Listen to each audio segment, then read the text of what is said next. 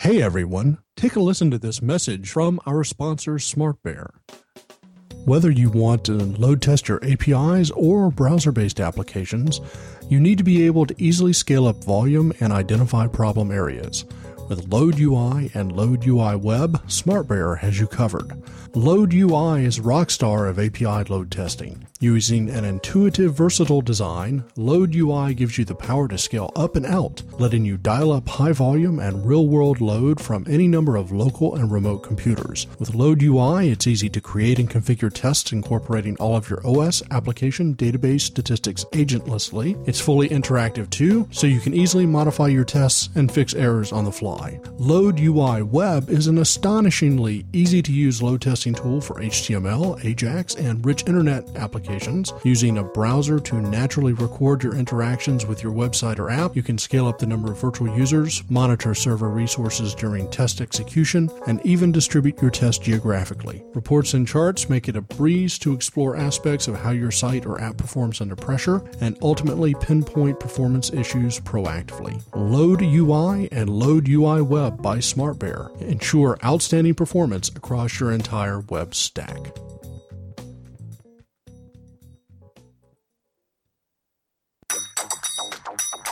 It's time for Perf Bites. What the is Perf Bites? The fourth square meal of the day. Filled with like Perf Bites. Waffles, microwave ready. Blah blah blah, blah blah. Add nutritional value to your brain. It's time for Perf Bites with your hosts Mark Tomlinson and James Pulley. Perf Bites. Whatever. Hey, it's time for Perf Bites. Once again, my Perfbation listeners. Perfbation, I like that. It's James and I, your life-size, full-form-factored hosts, Mark and James, welcoming you to a special gadget edition of Perf Bites. Go, go. Go, go, gadget. Go, go, gadget. Now, Mark, what geek doesn't love their gadgets? Everybody loves gadgets. That's why they're taking off like crazy. And here we're going into the holiday season in 2014, and the predictions are it's going to be like gadget explosion. Everyone's going to be running every kind of gadget that there is. Of course, Apple just announced the Apple Watch. And Motorola, almost at the same time, about a week earlier, announced the Moto 360 watch, which was part of the Google Wear. The Google Wear. You can Google Glasses. You can have a Google Watch as well. So you have your Motorola, Google rings, nose rings, maybe a belly button ring. You could have a gadget. You could get your email on your belly button. I don't want to go there about the vibrating belly button ring. That could be bad. That could be a very exciting thing. You could be bored. Work is boring. You should have a belly button ring that vibrates when you get an email. That's exciting. But you've also got things. James, you and I have done this work in the past with Nike, with our friends out at Nike, and so we got the Fuel Band. Right, that's been around a long time. They're kind of the forerunner actually in a lot of these, cardio. Health data, real-time stuff. So the Nike Fuel Band, there's also the Fitbit is another one. True, I think there's something, you mentioned one called the Pebble. Yeah, the Pebble was kind of a community inspired device. It connects up with your Android operating system and has small applications that run on it. Yeah. So all of these items have some characteristics in common, Mark. Well, one, of course, they're cool because they're gadgets. Well, yeah, they're gadgets. It's very good. Who doesn't want to be James Bond with like the super multifunction watch that's a laser and get your email? Excuse me, but that's like Dick Tracy, with the little video. Oh, yeah. Or Get Smart with the shoe phone, right? The phone. I tried that once, but a bunch of people stared in a train in DC. Yeah, the guy's standing there talking into your shoe, kind of crazy. So these aside from being cool, similar to like we have a whole episode that we did on mobile performance for like mobile phones and tablets. These gadgets are even smaller, but they still run apps just like other apps, like on an Android operating system, right? True, and there's a lot to be learned from mobile when we start looking at these gadget devices. And I think what's inspired this conversation, Mark, is since Apple made its announcements earlier this week, I've had a ton of questions of how do I test a watch? And does this tool support watch testing? And does that tool support watch testing? And this vendor hasn't issued a press release so they don't support watch testing. And I'm like, come on, guys, let's draw back a little bit and let's look at architecture and take a look at what's going on with the gadgets, how they're put together, and what we can use from our existing foundations to test them. Yeah, because this is, let's be honest, the basic architecture of a gadget is going to it's a mini computer. So you've got to have some kind of processor built into the front end, right? So usually a gadget has a user interface of some sort, like a watch, or the Google Glasses are a good example, right? There's a user interface right in front of your eyeball.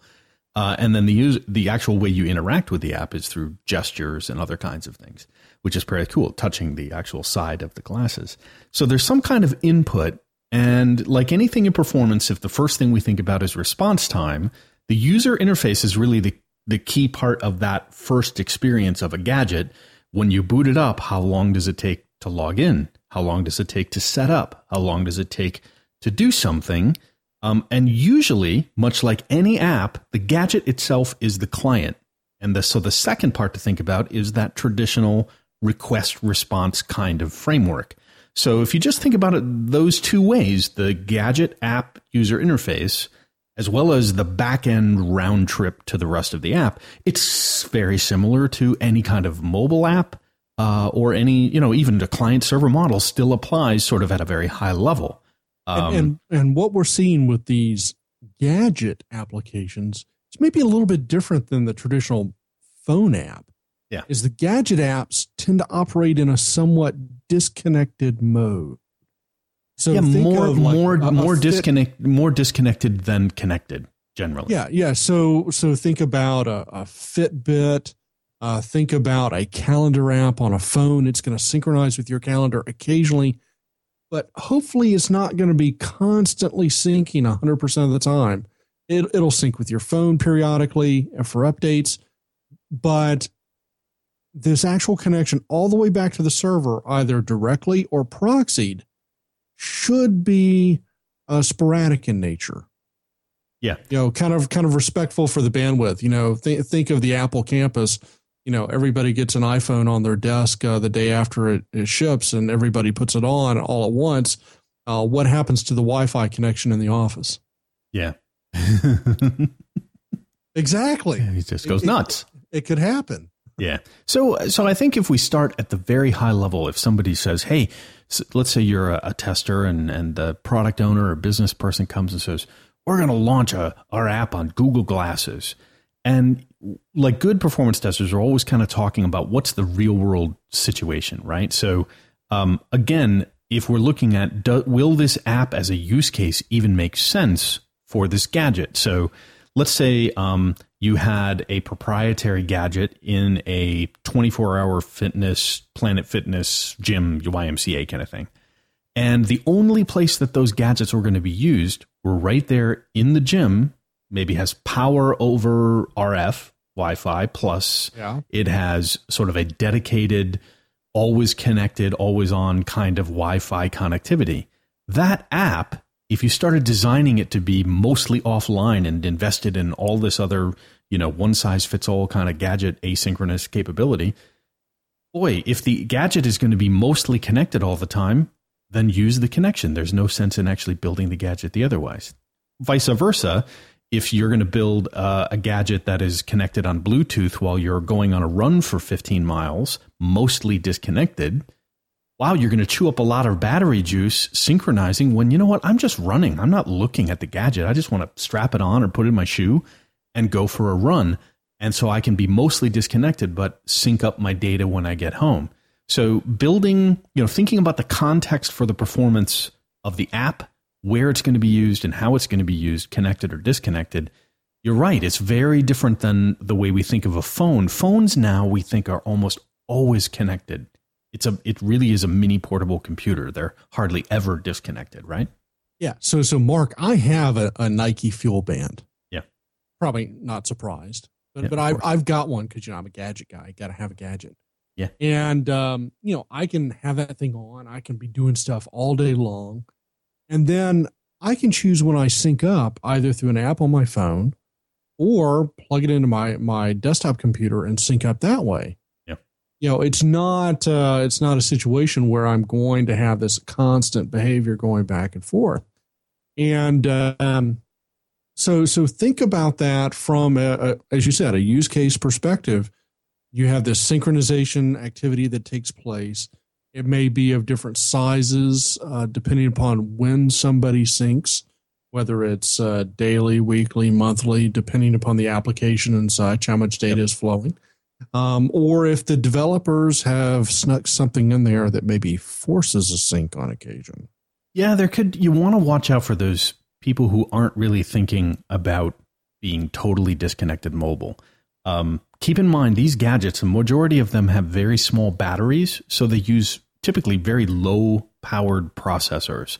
So they're not known for being super responsive, interactive, but they build incredibly lightweight OS and app infrastructures that run, on very, very low-powered processors. So that means you need to watch out for any runaway code, something that's stuck in a loop, something that chews up the CPU. And you might have to get into the proprietary kernels. Like if you go into Android and you're looking at debugging the tools in there, Xcode for an iPhone app like you used to, some of these other operating systems that are running on the gadgets are totally proprietary. So it's really hard to assess other than just battery juice. Like if the battery juice is going down really fast, that's a good indicator that you're chewing up the battery, up the processor. Another way to look at it is screen brightness. So if they have any kind of brightness, like the Fuel Band is very efficient LED kind of lighting, I think, to minimize very low voltage display. The Google Watch and even some of we've seen these other Windows has the other watch one. They're very bright display. And any pixels, any kind of drawing or display lighting, that chews up battery as well. So keep in mind, power is a commodity. It's a very small, very limited commodity on a gadget not only device. that, Mark, but when you start biasing end user performance, if you're low on battery and a request is made for the display, something has to give. And that might be your Bluetooth connection to your phone cuts down to a lower speed. Your Wi-Fi connection cuts down to a lower speed. Yeah. Your cell connection drops and prefers Wi-Fi or Bluetooth. So all of these things can have an impact on performance, particularly if you have some sort of dynamic data exchange going on at that period. Yeah. So when if we think about the app itself, the CPU, the disk, the memory, network, and the power on the device, that changes depending on whether you have full power, middle of the road, medium power, or almost out of power. The workloads on the back end might be different. Like if the battery is going down, you might see some shutdown, some writing stuff into flash memory, or actually submitting stuff across the wire. Keep in mind the back end of these apps, even if they're going over Bluetooth to the phone device, ultimately almost all these gadgets are connected to the internet. That's what makes them so cool. So James, I mean, a lot of the infrastructure in the back end I'm seeing is just web service type infrastructures on the back end. That's not so different. Right.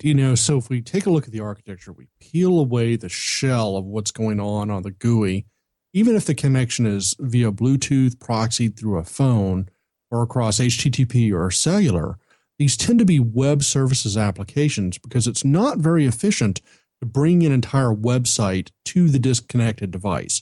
Mm-hmm. So we have a rendering, which is local for the user interface. Then we have a web services interface for the actual synchronization of data going back and forth. And that synchronization could be over Bluetooth to the local phone where I'm pulling the calendar from the phone, in which case it's not really a testable use case because then we're not going back to a server per se for a traditional performance test. But if we're exchanging data with a remote service of some nature, say we are synchronizing our calendars with our colleagues as a part of Google Calendar or Microsoft Exchange or other services, then absolutely, then we're going to want to track those data flows, pull them, and represent them somehow. Yeah. So the success of an application from a gadget application, a gadget app, from a performance perspective, is that you can deliver the minimal amount of data to satisfy the end user in the use of their gadget without having to chew up CPU, without having to go across the wire.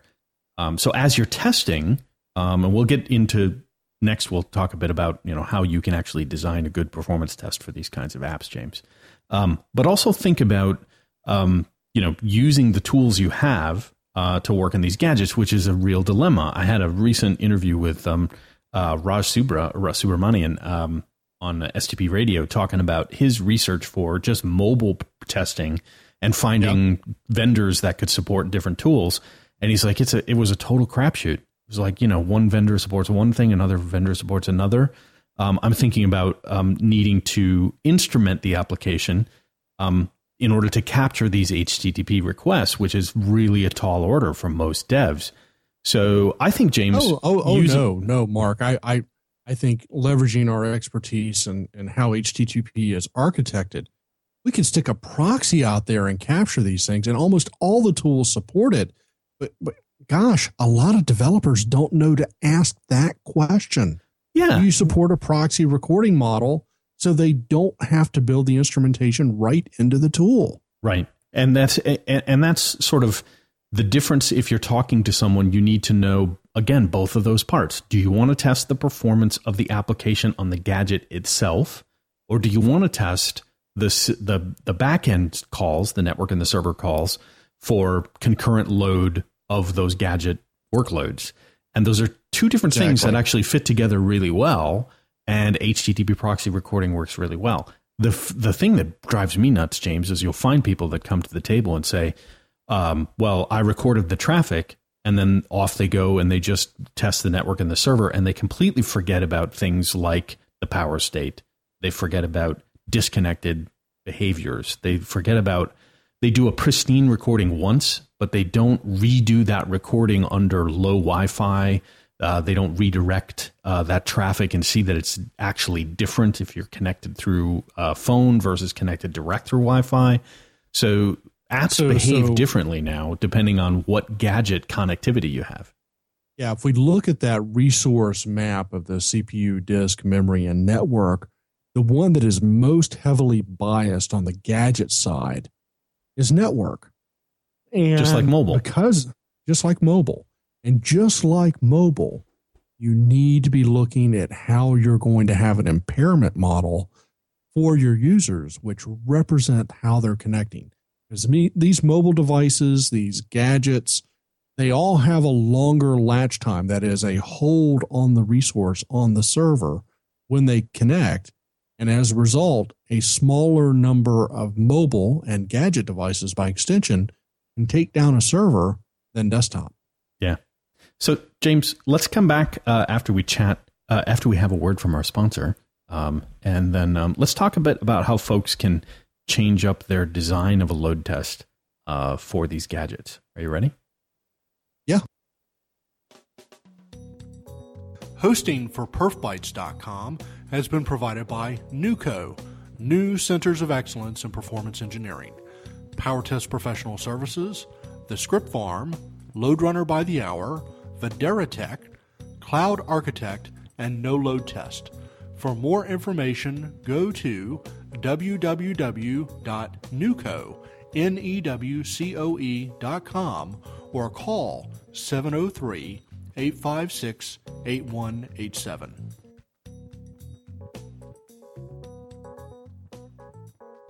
Beautiful. Special thanks to the NUCO guys. All right, so PerfBytes listeners, the way you are traditionally planning a load test, which is to sit down and design, what are your top 5 transactions, and what are the response times that you want for those transactions, and how many users of each type, and how often are they going to do what they do? All of that still applies to testing gadgets. You just the client is the only thing that's different. But for the back end systems, the behavior is going to be different. That load is not going to be as constant because, again, a lot of these gadgets are disconnected. So what you'll see is for a single virtual user that it'll sort of wake up and maybe synchronize a bunch of stuff and then do a bunch of very small things. And James, what you brought up was, sort of look for sort of small workloads or payloads for the normal traffic. But then every now and then you're going to have this burst of, a gadget, I got a connection to the internet. Boom! I'm going to resync and send a bunch of data, which is very different than kind of the, even pacing that you might see from a web type traffic, right? Right. And you have to worry about these gadgets that have different synchronization models. If you have a user-based synchronization model, then for, say, Fitbit as an example, mm-hmm. you might be synchronizing at certain times of day related to people working out. So you might have these bubbles in the morning where people are syncing, and a bubble in the afternoon, late afternoon, as people are syncing their behavior. But if you have a calendar application, which maybe is a push app of some nature, that is, it gets pushed from the application to the phone, and then your Moto 360 watch syncs with the phone, then that's a different animal in that case, where the synchronization and actually synchronization could be bidirectional in that case. I create a new calendar event on my phone, and it goes to the internet, and it goes to the watch, and there's no additional data flow there. Right. The other thing I'm thinking is that, don't forget part one that we talked about, the first part, which is the user interface. When do I stop the stopwatch or the gadget watch? No pun intended. You know what I mean? So if you've never observed how real people are going to use the gadget in the real world, you don't really have that full understanding of when even the back end traffic comes all the way back to the device. You may be just capturing the traffic that ends up on the phone, but there's actually even a few more, maybe even a couple of seconds before it appears on the gadget over Bluetooth. So, or that the gadget can actually make use of this information if you're proxied through or your traffic is going from Bluetooth and then, basically tunneled through that.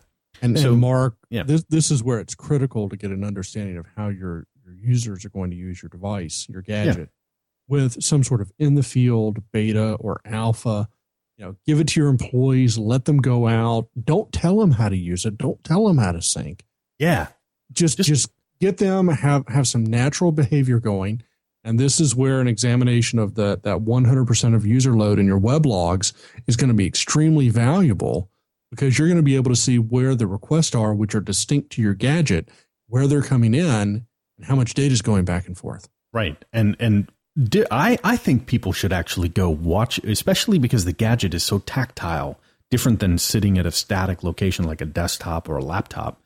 Go actually watch, go to a tech conference where there's people walking around wearing Google glasses and see how they respond to information. And I was talking to this guy once who's got the glasses on, and he's talking to me, and you could see him all of a sudden look to the corner, and he's completely distracted and stopped talking to me. And I'm like, okay, did you just, what are you watching? It was very awkward. It's very antisocial, I think. Mark, I think we know how they react. That's why they have the nickname they have. Oh, that's okay. Okay, good. that would be Glass Angels. Yeah. Yes, Glass Angels. So, yeah, they're very geeky. So go watch somebody use Nike Fuel Band's a good example. Let's say we're going to go to a gym, the YMCA, go to the Planet Fitness, and actually watch people do they ever interact with it? Do they put the Fuel Band on and just forget about it? And is that really the goal? I mean, is that how the gadget is supposed to work? Now we look at an Apple Watch. If you build an app that goes on an Apple Watch, is it, do your users bring up the application and interact with it, or do they punch a couple buttons and then go about their business, set it, forget it? Here's a really good question. Does the Apple Watch replace the iPod or the iPhone in that case when they're going to work out or do other things? Sure. So now we're synchronizing our Bluetooth headphones to our watch versus synchronizing to the iPhone or the iPod. We have a smaller set of data. Yeah, I don't even know if the iPhone can do this, so I'm just hypothesizing here. Mm-hmm. We've downloaded 15 songs to the iWatch. We're going to sync over Bluetooth, and now we don't have to carry the iPod Nano, the iPod, the iPad, the iPhone, or anything else with us. Something.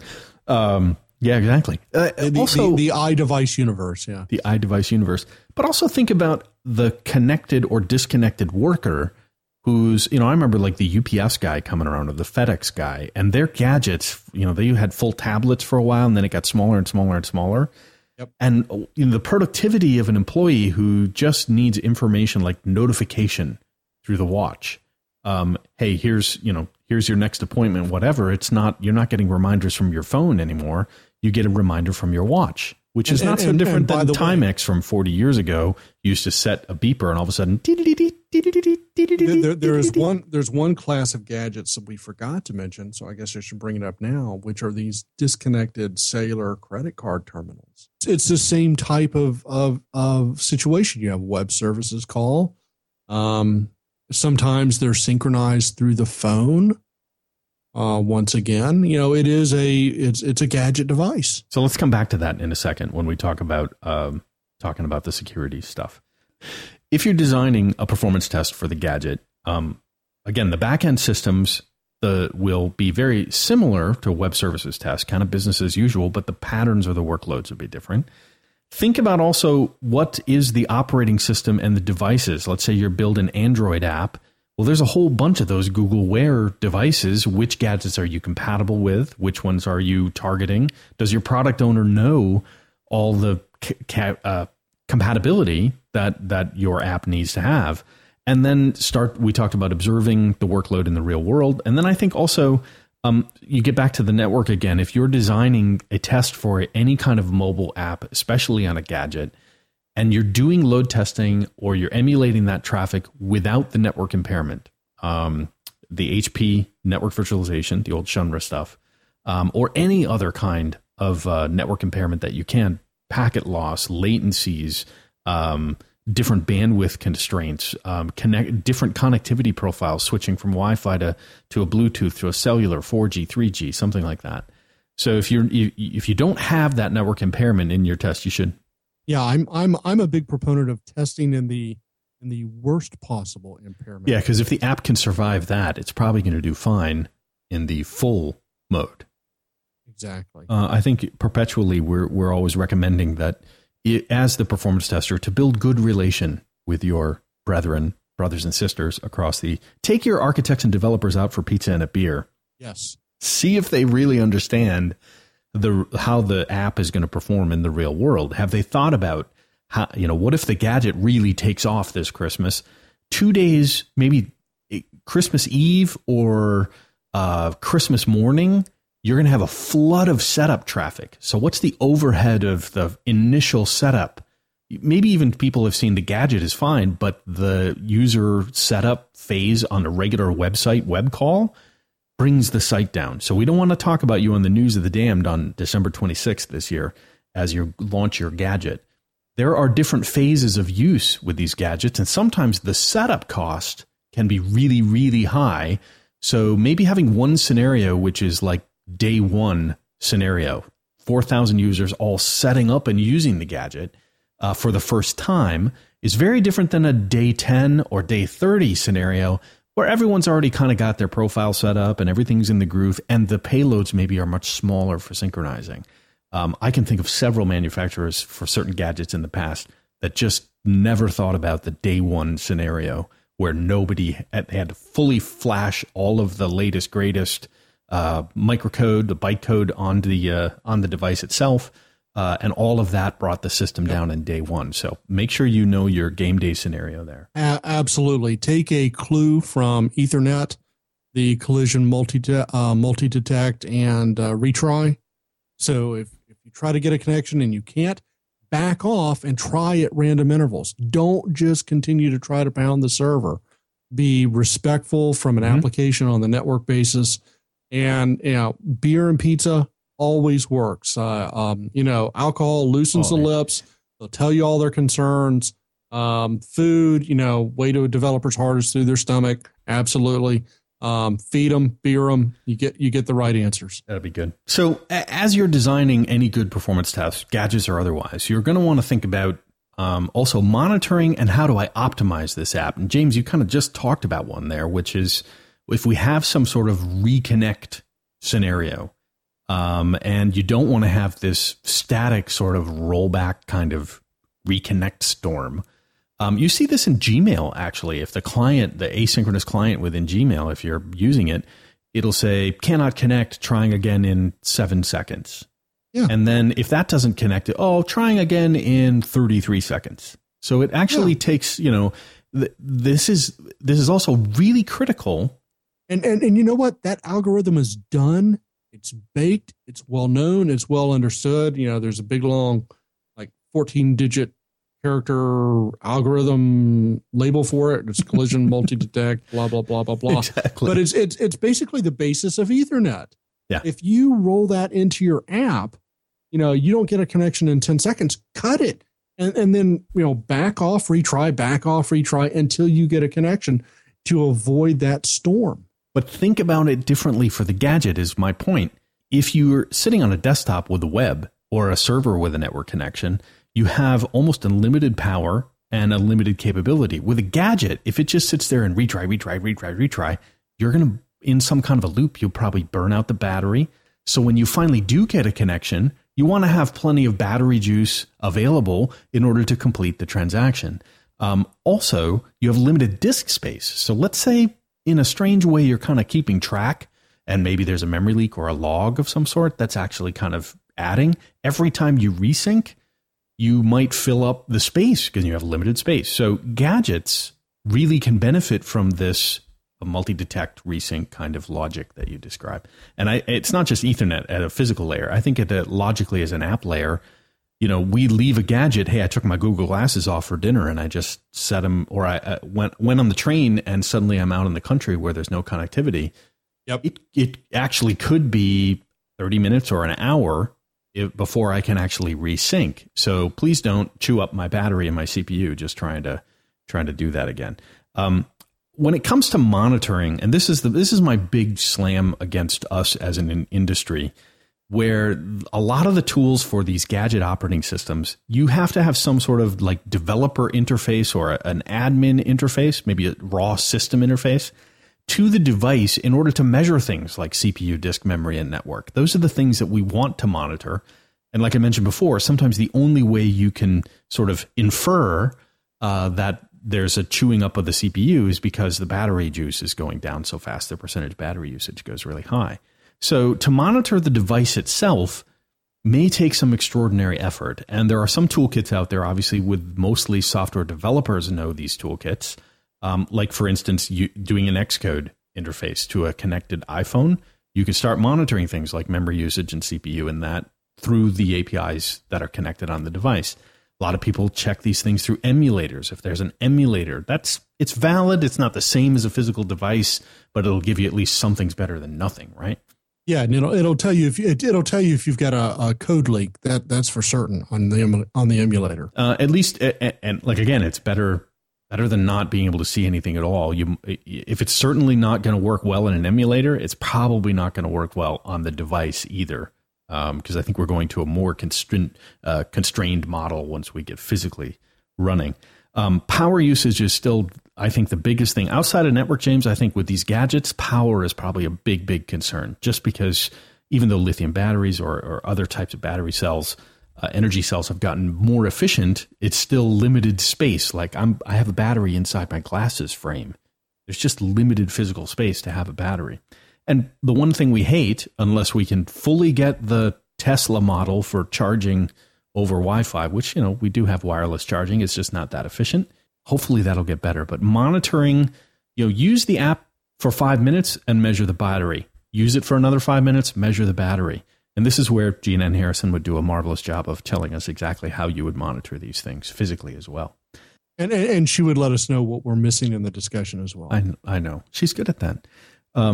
A couple of the other things you talked about, data flows again, James. So if you're going to monitor the network usage, this is maybe where we might want to encourage people to have your simulated load through virtual users through your load testing tool, Load Runner or whatever tool you're using, but then also monitor a real connected user through, let's say you can monitor the Wi-Fi interface, or maybe you come through like some Connectify and some of these things you can put on your laptop so the device connects to your laptop Wi-Fi, and then you monitor the bytes going through, or you can even proxy that through Charles Proxy or Fiddler or something. You could see that traffic actually going through the laptop. And what kinds of things would you look for in a data flow, James, that would send you off? Well, one thing is I want to make sure that they're as small as possible. Absolutely. Everything has got to be compressed. You're on Bluetooth or you're on other networks that are very low bandwidth. Compress everything. Mm-hmm. Since also you're kind of in the wild, and there are people out there that have, Bluetooth sniffer like devices, always encrypt the conversation if at least it's going from the device to your phone or the device to the next upstream link. Make sure it's encrypted. I also want to see that it's web services. I don't want to see a GET or a POST. I want to see a really small request, well-defined. And actually that has benefits to us from a performance test and performance engineering perspective, because those web services requests are usually well-defined in advance of when the device is actually available for testing. We have the capability of testing early and often and engaging in this shift left process where, you can have developers doing some sort of really pound the snot out of it testing with, let's say, a JMeter or a Grinder or something. Mm-hmm. And then as you move through the life cycle, get more business level testing or user level testing a little bit later, which may or may not use the same tool depending upon the needs of the team and reporting and stuff. Exactly. So you may know what the infrastructure is before the app is even complete. You can make sure that that's fully scalable, responsive, and ready to go before you actually hook up real devices. But don't forget that if your simulation is off by a little bit, you still want to observe what that real device looks like. Lest suddenly, day one, boom, there's a huge sync to download a bunch of stuff to the app. Or if you're disconnected for 24 hours and the first sync after that, what does that mean? And then the interactive stuff, depending on what kinds of sites or what kinds of calls are going to be made. Look at Google Glasses, right? They're going to do a Google search. Well, they have a very, very homogeneous Google search page that delivers payload back to the glasses. It's not, obviously if you do a Google search, it's pretty much a normalized kind of behavior versus just wild surfing of any page on the internet. So thinking about what kinds of calls are going to be made by a user with the gadget. Are they really going to be surfing any old page on the internet from their iWatch? Or are they really looking for sort of more conformist, normalized kinds of interactions? So yeah, web services is probably exactly the type of infrastructure that's going to be on there.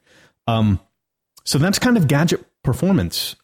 We didn't go too deep into it because it's also very similar to mobile. And I think our previous episode on mobile performance went a little bit deeper. But if there were a couple of 2-3 pieces of advice, what are the things off the top of your head, James, that you want people to take away?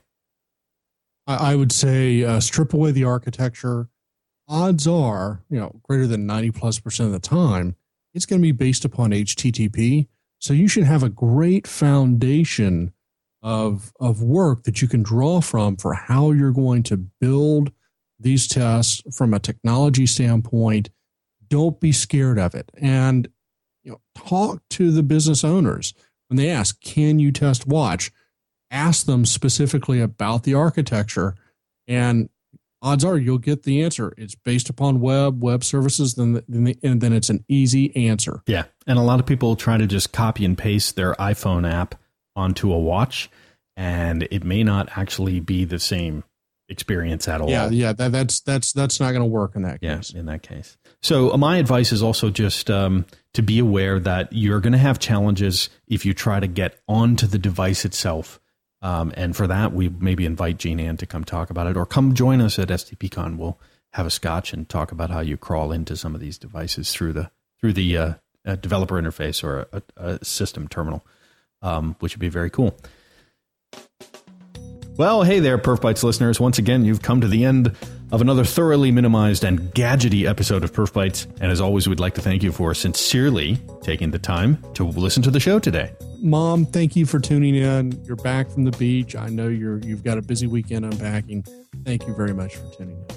Yes, and I will always give my extended thanks to the sexy Irish voice of PerfBytes, who was washing clothes earlier tonight. I had to turn off the laundry. And of course, special thanks to our sponsors, the SmartBear folks with Load UI, Soap UI, and all the exciting things that Mr. Barber is doing up in Boston.